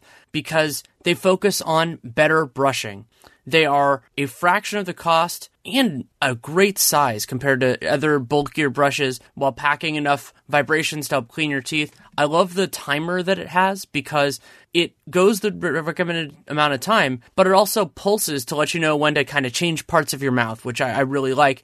And then on top of that, going with the idea of function, they have a amazing subscription plan. And so what that is it gives you new brush heads on a dentist recommended schedule every 3 months. And those are just $5, including free worldwide shipping. It's awesome. I got one a little bit ago, changed it up, and it was great. And you remember when you have a system like that, how often you should be changing your brush heads, which is great that Quip does it and does it at such a great price. And they have a suction mount if you're interested in that. It is a product that has been praised by a lot of different entities, including being on Oprah's O list and one of Time's best inventions, because it is that good. I've been using it for more than a year. I absolutely love it. And it's a great product, and it comes at an amazing price. It starts at just $25, and if you go to getquip.com/realgm, just like this show, you get your first refill pack for free. And so you go to getquip.com/realgm, getquip.com/realgm, tells them that you came from us, but also you get that free refill pack for free. And since they're products just start at $25. It's an amazing service. So happy to use it and have it for the long term. Quip toothbrushes, get one today. Also have a message from our friends at TrueCar. These days, news travels lightning fast. That's great if you're a sports fan. Between status updates, breaking news notifications, and Twitter feeds, you can always be up to the minute on every team and every game. While this is great for sports, it is the opposite when it comes to buying a car. If you go online, you get bombarded with numbers. Invoice, list price, dealer price. It's hard to know how to recognize a good price. Not anymore. Introducing True Price from TrueCar. It is the only price you need to know because it is exactly what you'll pay for the car you want, including fees and accessories. How do you know if your True Price is a great price? Because TrueCar shows you what other people paid for that same car you want, so you know how to recognize a good price. Your certified dealers know this, so they set their true price competitively so they can win your business. So when you're ready to buy a new or a used car, Visit TrueCar to enjoy a more confident car buying experience. Some features not available in all states. Okay, so let's move on to the season preview part. This is going to be very interesting for this division for the basic reason that I think all these teams are really, really close. And so how I've done this for a long time is ranking the teams 1 to 5. You can do it in terms of regular season record. You can do it in terms of something else. Just say what your rationale is. And I'm very interested. I think we'll have a lot of conversations here. I had the Thunder last year as the number 2 team in the West before they acquired Carmelo Anthony. Then when they acquired Carmelo Anthony, I dropped them. I haven't run all my numbers yet this year, but I think that they're going to be probably either the first, second, or third best defensive team in the NBA. And so then the question is whether or not they have a better offense than the Utah Jazz, because the Jazz will be probably the first or second best defensive team in the league. And I think they may be able to, though I'm not convinced, because Dennis Schroeder is such an inefficient offensive player that he's actually going to help them. And Donovan will be more efficient than he was a year ago. But I'm going to take the Thunder at 1, the Jazz at 2, very close. I'm going to take Minnesota at 3 and equally as close, but the defensive ranking just prohibits me from taking them much further than that. I do think that they are, quite simply, this is probably exactly how I made my predictions last year, and they actually turned out to be right, so I'm going to hold to it. I believe that offensive rating and defensive rating have similar regular season value. And so when I look at Minnesota, who I think will probably be one of the 4 best offensive teams in the league, but probably 20th defensively, I think both the Jazz and the Thunder will be better than 22nd offensively. And so they will be better. I'll take Denver as next. They were 6th in the league offensively and 26th defensively, and they'll probably be awfully similar this year. And then I will take Portland as 5th. Just I think the little pieces they lost were winning pieces, and I thought they lost a lot of them over the last few years. So that would probably be my order, though I think they're all awfully good basketball teams and all have a very legitimate chance to make the playoffs. I feel like you were doing the reverse Homer thing there and put OKC above Utah, even though I think you think Utah's better. And I do. I happen to have Utah as the best in the division. Adam, just to jump, Oklahoma City was 10th in the league offensively with Carmelo pulling them down like an anchor. Yeah. And so I just think they'll be without Carmelo, and I think with Andre Robertson healthy, I think they'll be top 5 defensive team and probably 8th offensively, and I think that wins the division. I'm super high on Oklahoma City's upside. I'm just not as high on their regular season. I think they'll just fall below Utah. Utah's just so consistently good, and I think their floor is the highest of all of these teams. I think they're going to be a top 5 team in the West almost no matter what, unless you're talking about just horrible injury luck. So I have them as my number 1. My question about OKC, I brought it up earlier, but we just kind of throw Robertson back into what he was before he got hurt, and I'm just not so sure of that. His value is in that he is the absolute best defender in the league in the perimeter. Maybe Kawhi Leonard ahead of him, hard to say after missing a year for him as well. But if he's just not that, to me, there might be a little bit more bumps in the road, and they do have the question mark of Schroeder and depth and some of those things, power forward position even a little bit. But so I go Utah, Oklahoma City. I have Denver ahead of Minnesota. I'm very, very high on Denver's regular season, and we can probably talk about that in a bit. But Minnesota, Denver, I think will be neck and neck in that kind of 6 to 9 range. And then Portland, I have them. I just think Portland is not as good as they have looked. So I'm super low on Portland. I have them on the outside of the playoffs looking in. And yeah, so I guess that would be my order. What is it about Robertson's injury? The actual injury, or do you just think if he loses anything at all, it's a huge slip? A lot of it has to do is I tore my quadricep tendon a year ago. It's just completely changed everything about. Now, I know you always get into trouble comparing yourself to professional athletes and that rehab process, but just if he's 80%, to me, offensively, he is such an overwhelming negative that his value is in the fact that he shuts down the other team's best player almost every single night. And if he doesn't shut them down, if he holds Kevin Durant to 28 instead of 24, 23, I mean, to me, it just makes that big of a difference for what his value is. By the way, and maybe, Danny, you'll answer this with your list here, Minnesota and Utah are bringing back virtually the same teams. Mm-hmm. Utah, the exact same. Training camp is considerably shorter, and the season starts earlier. Very few people have talked about what an impact it had last year, but it had a huge impact, particularly on veteran players who weren't used to that to start the year. The older veterans, Joe Johnson, David West, a bunch of guys like that, had really terrible starts to the season. What do you think, if any, edge in such a tightly closed race does Minnesota and Utah have that they are not asking anyone to get to know anyone? I think it's significant because you can get some of those wins early in the season. And it's not only about the continuity, it's also about knowing who to play. Because you don't have to go through that stretch of time where you're trying out lineups that end up being less effective than where you end up. And I think that could be a material advantage against teams that maybe close better, but just start out a little bit slowly because they're figuring all this stuff out. And it could be a material advantage. So I think if we were talking in the abstract about talent, I would have OKC 1. But there's a reason that gives me pause. And that was, I was, just talking with Kevin Pelton when we were doing our, I think it was we were talking about the off season. And he just brought up, he's like, oh yeah, and Jeremy Grant, the 5th starter for the Oklahoma City Thunder. And I was like, holy crap, you're right. And then I realized just how little their margin for error is here. Because Grant, I like Jeremy Grant a lot. I think he's a good player. But, he kind of compounds a lot of the stuff. Great defensively, very intriguing there. Was actually more of their backup center last year than anything else.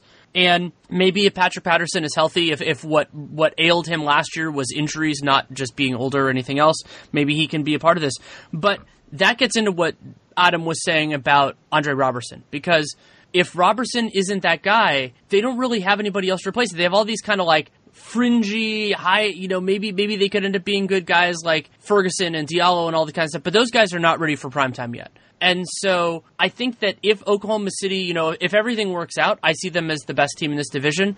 But I think it's more likely that Utah finishes with a better record just because, as you said, the high floor kind of an idea. I think OKC is a better team in terms of their, personnel. I also think Utah's a better playoff team, which is an interesting question too. So it's like this weird thing with OKC where the theory of their team is better, but I don't see them as being a better team. But they're 1 and 2, I think, just because they have this capability of being a great defense and being a above average offense, and so the possibility being top half in both, and ideally being top 5 in one and top half in the other, that's really valuable. After that, it gets tough. So Portland is this weird thing where it's if we were talking about these teams at full strength, they would be lower, but maybe they do have some health magic, maybe they don't. Maybe this is the year it doesn't work out. But I'm going to have Minnesota 3rd just because their offense, even without the low-hanging fruit, they're still really, really good. And defensively, they can't really be worse. So even if they're that team, I think they're in playoff contention, all that kind of stuff. I think there's some underappreciated disaster potential with the Wolves this year, partially because, it's the frustrating part of it. Partially, if Jimmy Butler starts to make murmurs like he's not coming back, then maybe you do trade him. This is the downside of having a coach GM, is that I think in other circumstances they would be more open to doing it. I think Tibbs would be willing to go down with the ship more than a general manager in other circumstances would. And then Denver, Portland. I think Adam's theory of Denver, being a great offense and then maybe putting it together defensively is sound. But I'm going to put Portland over Denver just because I believe in their defense. I believe in Terry Stotts to a point, and then offensively they have plenty of talent. So I think that you could make arguments in almost not any order in this. I think there are sub-tiers, but this is the closest division in the NBA, and by a significant margin. Okay, can I take a moment here and question? Who has the highest? You made an interesting comment. The Jazz have the lowest floor. Who has the highest ceiling? OKC. Okay, so this is what I want to talk about. I knew that was the answer. Thank you. Danny, you're awesome. We didn't even rehearse that. So for the final 41 games of the year, the Jazz were the best team in the NBA last year. I know. Right. Do we buy that?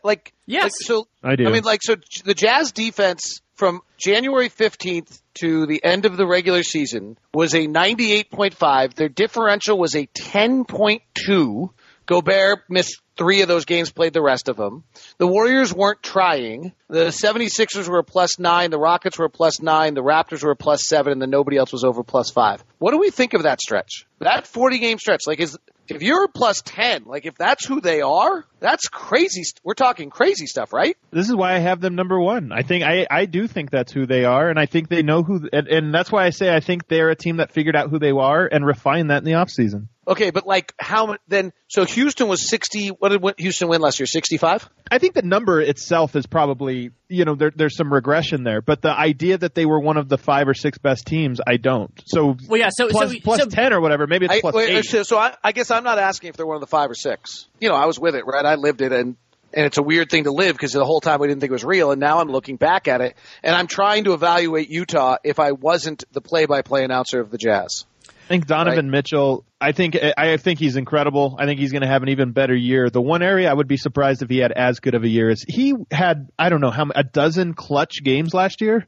And as much as I don't believe in like this idea of clutch or whatever, he just ran so hot with knocking down all of those big shots that he could have a better statistical year, but it feel less impactful if he doesn't have 8-game winners next year. So let me just ask the question again because I'm not sure I even have an answer myself. 41-game stretch, plus 10. Rockets were plus 8.5 for the year last year. What do we think of that plus 10? It's a little high, but not that high. Yeah, I think the plus 10, they're not a plus 10 team because I don't think anybody's a plus 10 team.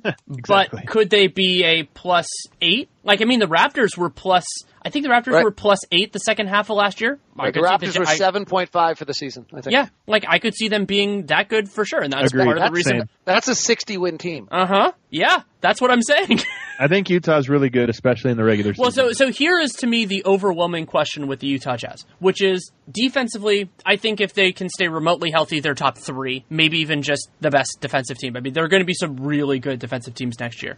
So then the question becomes offense. Are they a top 15 offense? Are they a top 10 offense? That is going to define it because that's where you get into these bands. Are you a, because if they're a top 10 offense, they're probably a plus 8 team, and then they're a 60-win team. If they're, 13th or so, maybe they're more like a plus 6, and then that team is still really, really good. And my instinct with the Jazz is that they're going to be better than league average on offense this upcoming year. Partially, I believe in Quinn Snyder's system. Partially, I like their personnel. I think that they're going to start figuring this out.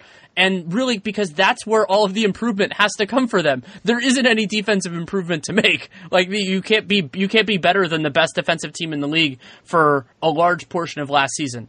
So if you're betting that they can be 12th or 10th or something in that range, so I think the second half of last year they were around 12th in offense, first in defense. That gave them the best point differential in the league, partially because the Warriors and Rockets gave up a little bit because they didn't need to.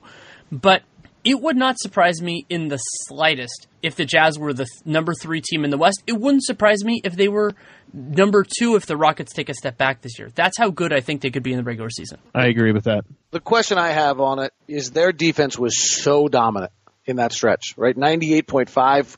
They were 4 points better than all but one other defense in the league. They were close to, 10 points better than league average at the time. I don't know if that's sustainable for 82 games. If that is sustainable for 82 games, they're going to win 55, 60 games, and they're going to be the number 2 seed. Utah has an elite defensive coach, and they have a lot of, I think, extreme pluses on the defensive end. Obviously, Rudy Gobert, but Ingles, Rubio, Exum, there's a lot of guys on that roster that can defend. And they'll have Tabo hopefully this year. They'll have the other Royce O'Neal. They have more guys to throw at defense than almost any other team in the league. Every single one of their players is an above-average defense player. Yep. So I think Utah will be very good. But, one thing we should say here, Portland, in my opinion, was the worst team in the Northwest Division last year, and they won the division. Wow! That's a very interesting take.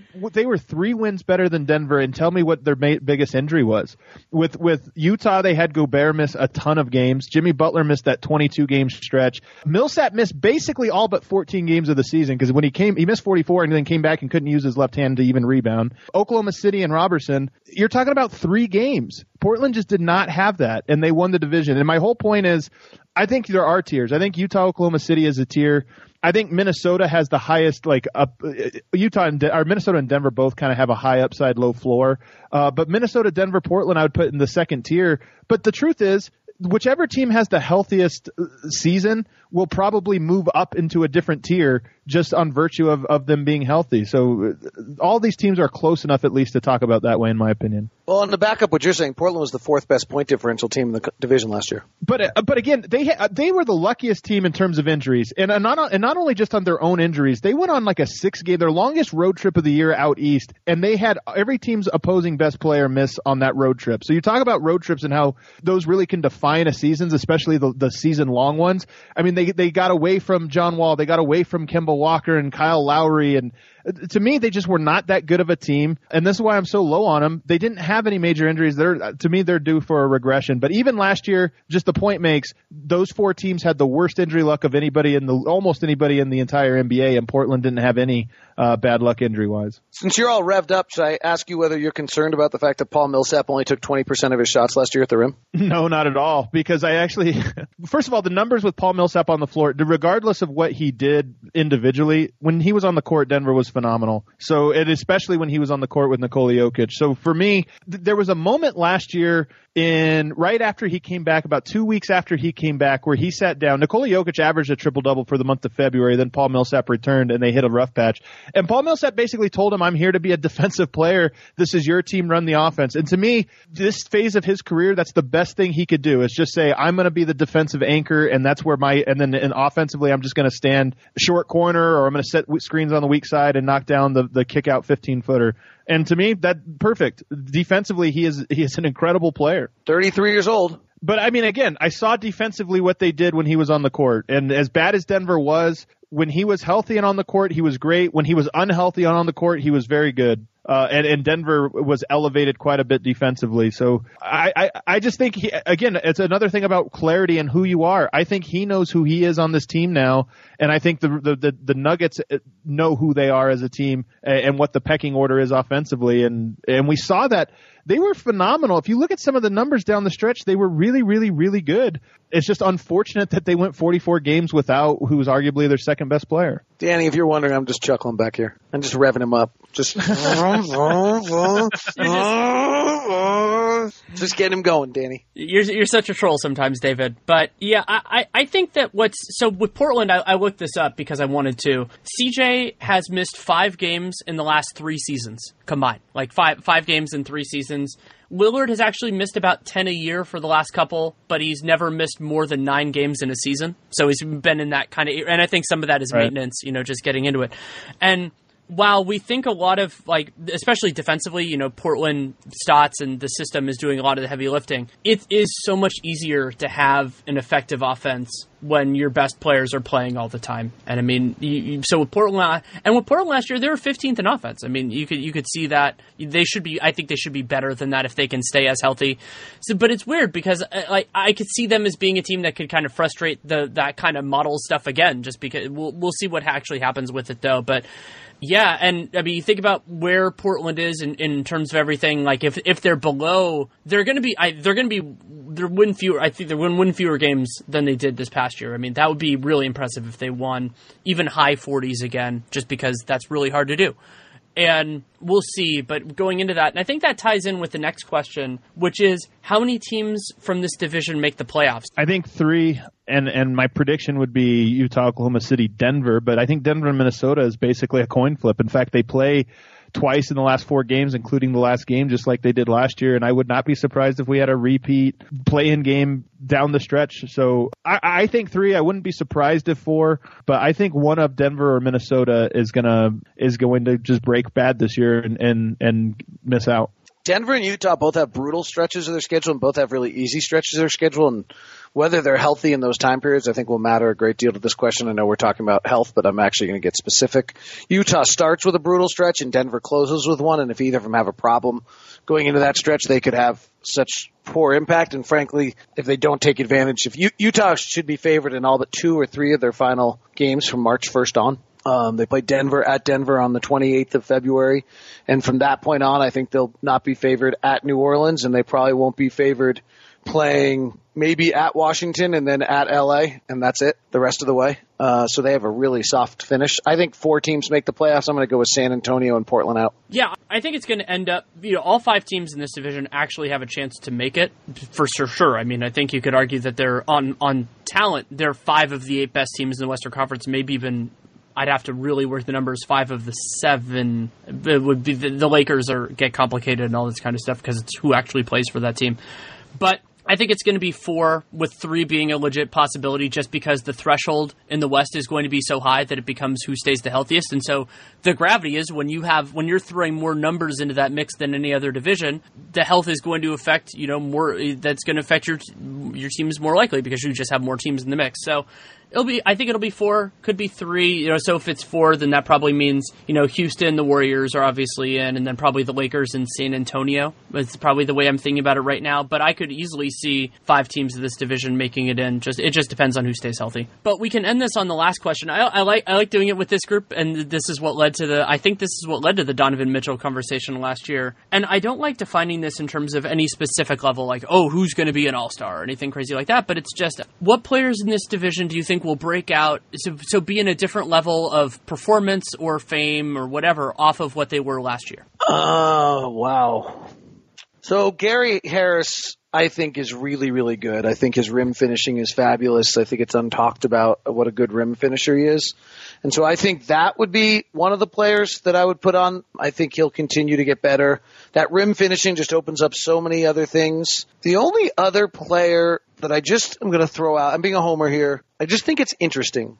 Ricky Rubio will play for the same head coach for the first time in 6 seasons. That's so wild. That's a crazy stat. There was it felt kind of nutty from the Jazz when they traded for him, but they talked a lot about him having a second half of a career similar to Jason Kidd. And I think there might be a chance of that.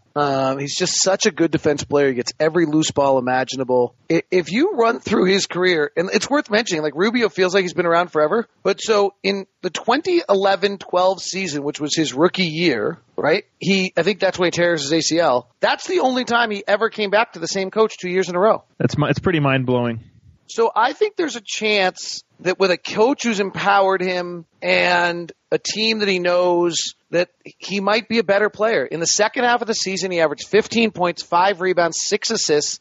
He shot 44% from the field and 41% from 3 with an effective field goal percentage that was pretty high. And his true shooting percentage is 57.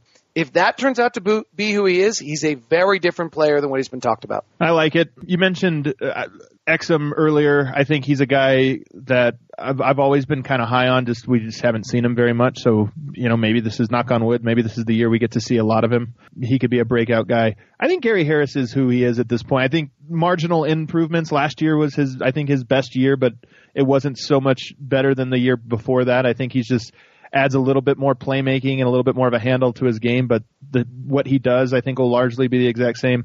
But Jamal Murray's the guy that, for me, his numbers off the catch and shoot have been so high. It's a lot of the other stuff that has been a work in progress. This is his first offseason. He had offseason surgery, 2 sports hernias last year, so he really missed out on his entire summer. He's a guy that's in the gym 3 or 4 times a day. I think he makes a big leap. And then having Will Barton and Gary Harris in the lineup with him, I think he's just going to be able to get a lot of looks. Even having Isaiah Thomas, they'll run some lineups with Jamal Murray and Isaiah Thomas, and those lineups will be terrible defensively, but offensively, I think Murray himself will shine. Mitchell, it's not really a breakout year because he's already broken out, but I think he'll continue to be very good.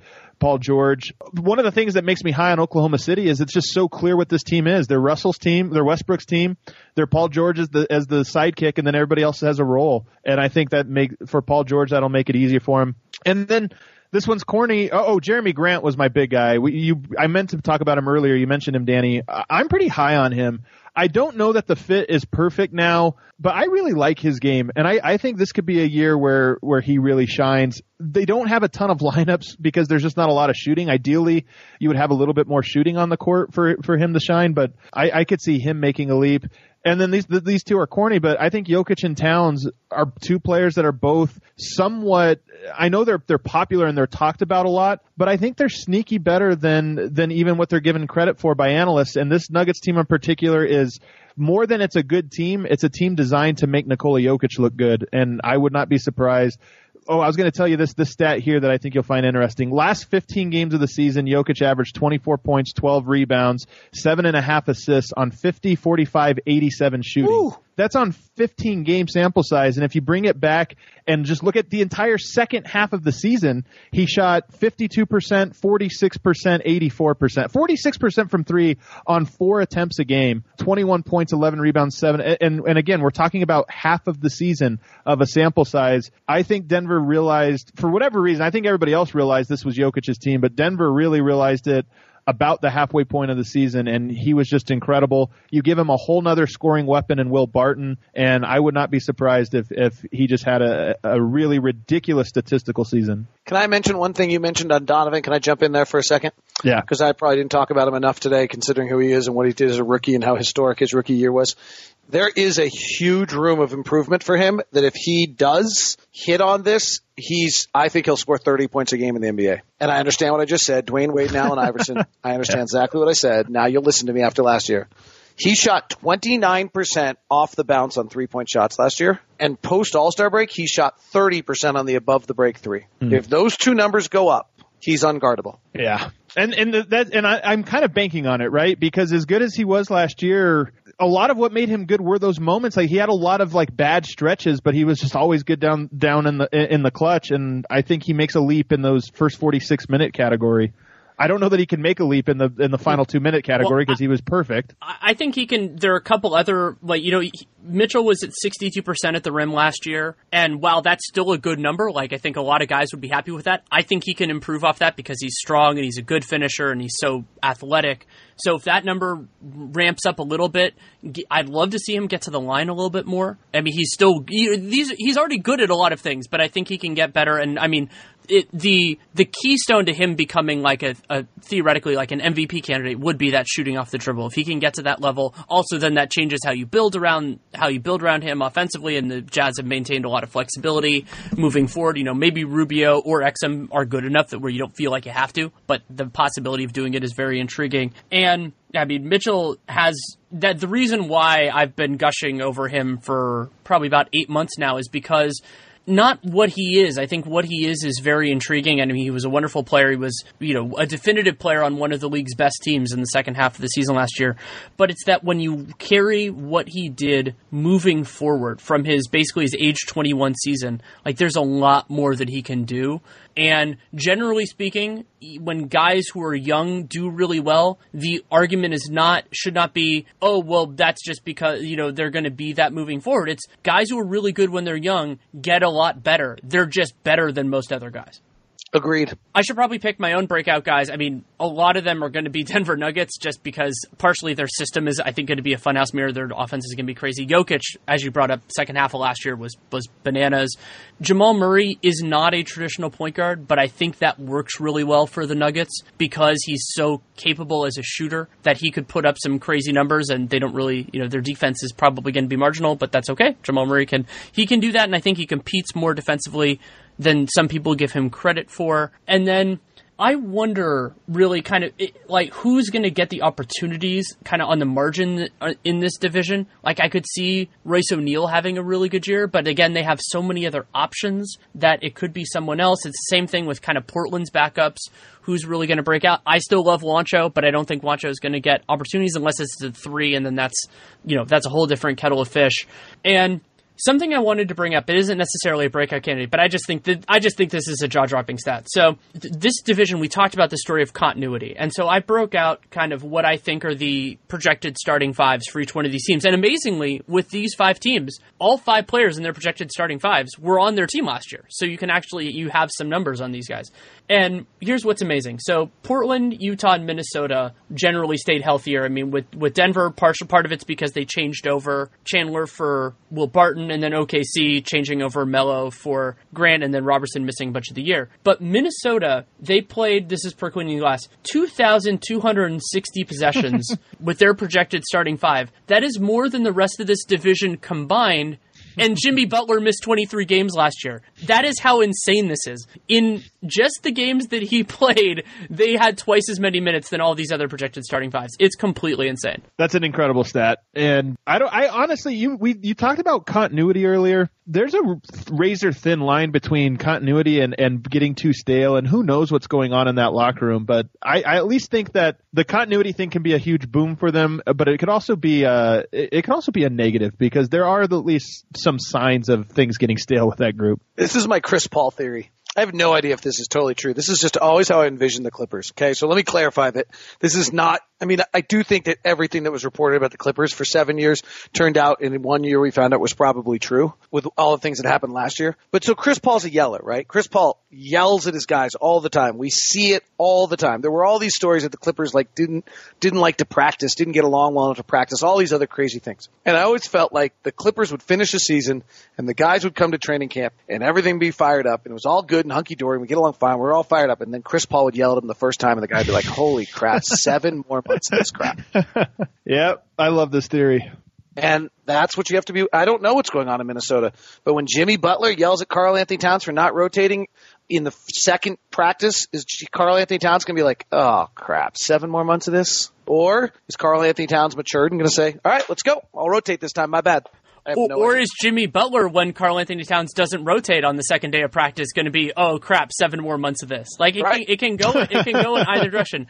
My theory with this division, especially with Minnesota and Portland, is that one of these teams is going to get behind pace at some point, and that it's going to be a very interesting question for their front office and for the players themselves. Like, are they going to react to that? And I think Portland is used sometimes for this because they've been so healthy. So it's like, it feels like the way this works out is that it's going to be them. But I think it could be Minnesota too.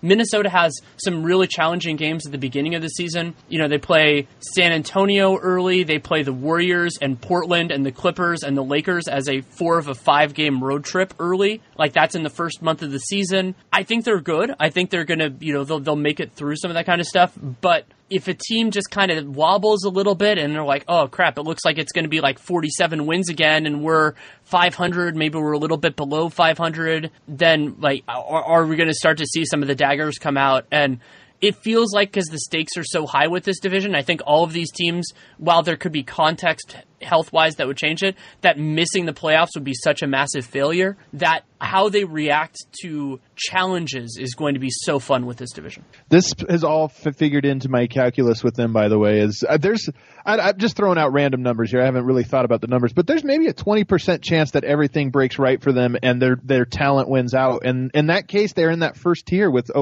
Utah and Oklahoma City in the Northwest. But there's so many other things that can go wrong.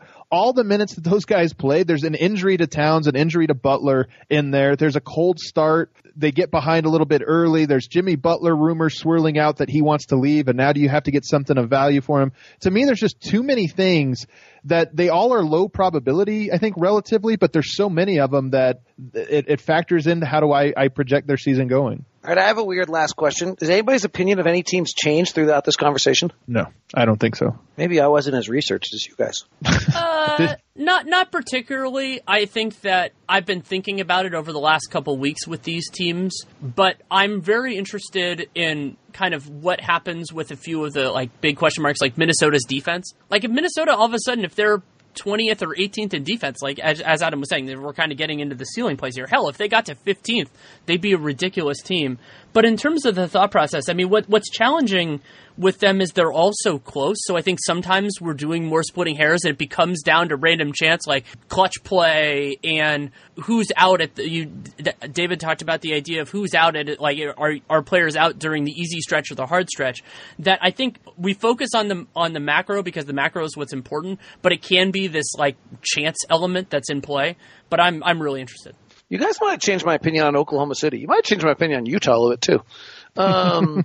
You might have changed my opinion on Oklahoma City. I keep looking at that depth chart after Adam brought it up. And I'm like, if anything goes wrong with either Robertson, obviously Russell or Paul, but like all of a sudden they're starting Jeremy Grant and Alex Abrinas, or they're starting Jeremy Grant and Terrence Ferguson. Right. Like, that's in a conference where we're splitting hairs and where teams are loaded, where Portland and San Antonio are projected to not make the playoffs by Westgate. Wow, I don't know. Maybe Russell and Paul George are that great. But also, Paul George's history is that he is not an 82-game player. He has months of hotness and months of incredible droughts. And so, like, I don't know. Oklahoma City, I still think Oklahoma City is going to be a top 5 defensive team. So that carries me through believing in them. But it's an interesting idea that if Robertson's not right there's got a lot of minutes they're relying on some funky people. I like looking at some of these rosters in terms of how many guys would just kill if they got hurt, would just completely ruin them. And I think for Oklahoma City, there's like 4. If Paul George got hurt for an extended period, 20 games, that would kill them. Westbrook clearly, but even Adams and as we saw at Robertson, if either of those guys miss, the team they can survive for a game or two, but I don't think they can survive those, Nerlens Noel at the starting center playing 30 minutes a night. They can't survive that. Even Jeremy Grant. So, so can I tie in with that? That's also the big reason why I don't like them spending the money they did on Schroeder, because Schroeder is not good enough to replace Russell Westbrook. Yeah. And theoretically, even a mediocre wing is going to provide more value in the case of injury. Like, they just don't have that many options. I mean, you're looking at Patrick Patterson as a potential fallback, Ferguson, all these type of guys. And I think that's the kind of the problem with OKC as they sit right now, is like at full strength, they could be really interesting. They could be awesome, but they're teetering on the edge of so many different things. And what's scary with Russ is, I mean, when he's available, he's, an 82 game guy, but he has, like, when he has these injuries, it's, like 20 or 30 or 40 games. And that's happened, I think, 3 times in his career. And so I don't necessarily worry about any one of them. I mean, Patrick Beverley's probably not going to run into his knee again, heaven forbid. But you have all those things running together. These guys are getting a little bit older. They're still going to have to push hard. They're going to have to push for every win. I'm more worried about it with them than, like, let's say Utah, because Utah just has a bunch of other guys. They have, and it's also not only about who you lose that it screws you, but also who can take up a larger workload in case somebody goes down. And OKC, other than maybe Paul George if Russ was out and Russ if Paul George was out, they don't really have any of those guys. Like, there isn't a place for their usage to get sopped up. Yep. Well, and I guess it's the same thing with Portland, too. It's just that their guys have stayed healthier, so we don't think about it as much. But, I mean, if Dame or CJ missed 20 games, I mean, is Evan Turner going to fill that void? What the heck happens with that team? At least they only have 2 guys, because I think, if Nurkic misses, they can replace him. And Turner, same thing. Minnesota, I think, has 2, Butler and Towns. The other guy for Portland would be Al-Farouq Aminu. I think they would actually have some real trouble if he missed. They were able to deal with it a little bit last year, but it just makes it hard because again, they have to rely on. I just mean they could stay afloat. They would obviously be much worse, but you're talking about injuries that devastate you. If Jokic got hurt for Denver, I mean, they're going to win 30 games next year. So I think Denver has 1, I think, and maybe 2 and Paul Millsap is the second one. Minnesota 2, Portland, I think 1.5. CJ, if he's gone for 10 games, I think they can stay afloat. If he's gone for more than that, they're completely done. But OKC has those 4 guys that, to me, completely change their team. We probably should have talked about Zach Collins when we talked about players who have a chance to be different at the end of the year. That's a great one. You're absolutely right. Yeah, and really it'll be interesting to see how Collins fits in, now that he's straight up the backup center, with whether he can really get in the Stott system and become kind of like a Nurkic replacement. I mean, Nurk might miss some time, so they're going to need Zach Collins to do that. I think Collins' offensive game is, in certain ways, if you can convince him not to take as many shots, he can be a more effective use than Nurkic, because Nurkic, when Nurkic is on, he's awesome. This is something Adam could talk about, but he has to take a certain amount of possessions, basically all the time, and so I'm intrigued by it. I think Nurkic is a meaningfully better player now, but Collins can be a part of that mix, and Portland still needs forwards in the worst way, but I think they're okay at center. Anything else? I mean, we've talked plenty. Anything else you guys feel like we need to discuss? Possibility that Jimmy Butler just straight up knifes somebody in the locker room of Minnesota? God.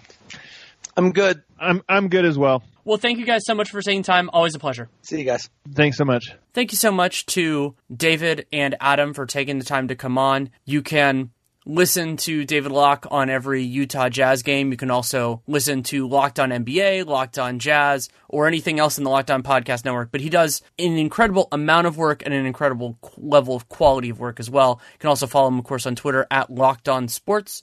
Adam Mares runs Denver Stiffs. He also hosts the Locked On Nuggets podcast, and you can follow him on Twitter at ADAM_MARES.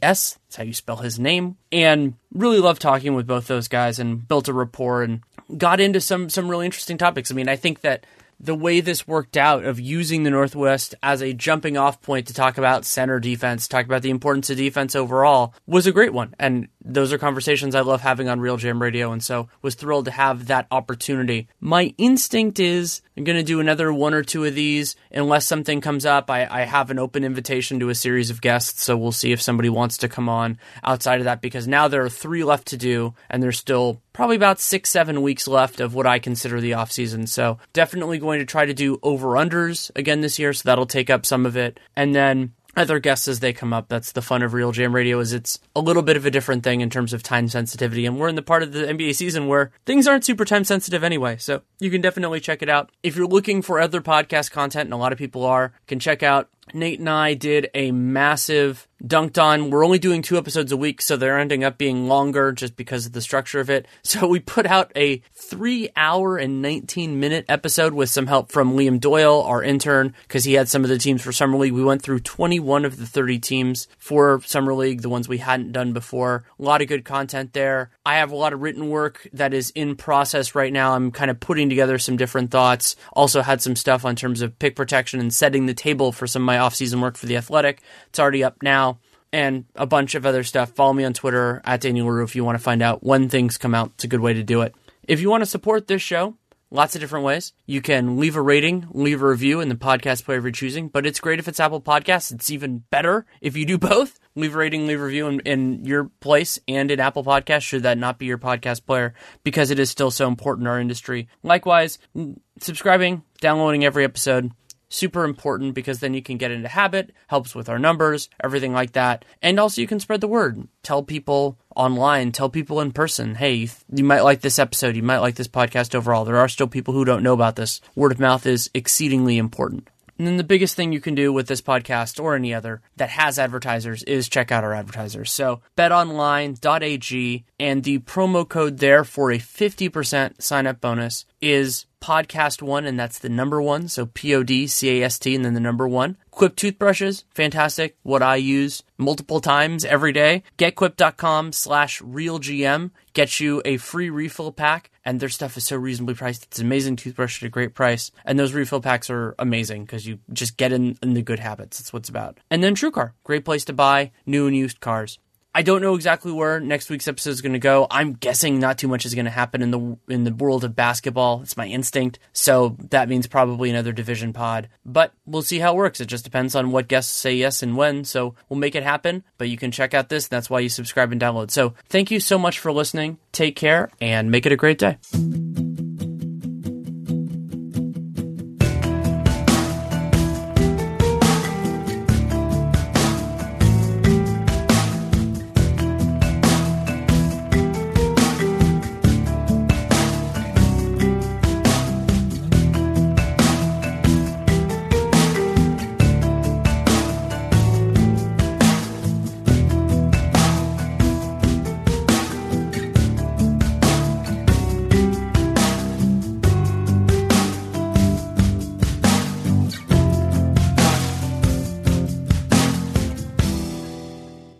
Angie's List is now Angie, your home for everything home. With Angie, you could cross your next project off your to-do list before this ad is even over.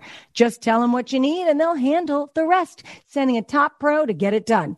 Or browse reviews, compare quotes from pros, and connect instantly, all for free. For everything from routine maintenance to a dream remodel. Because however you want your project done, they'll get it done. Download the app or go to Angie.com. That's ANGI.com to get started.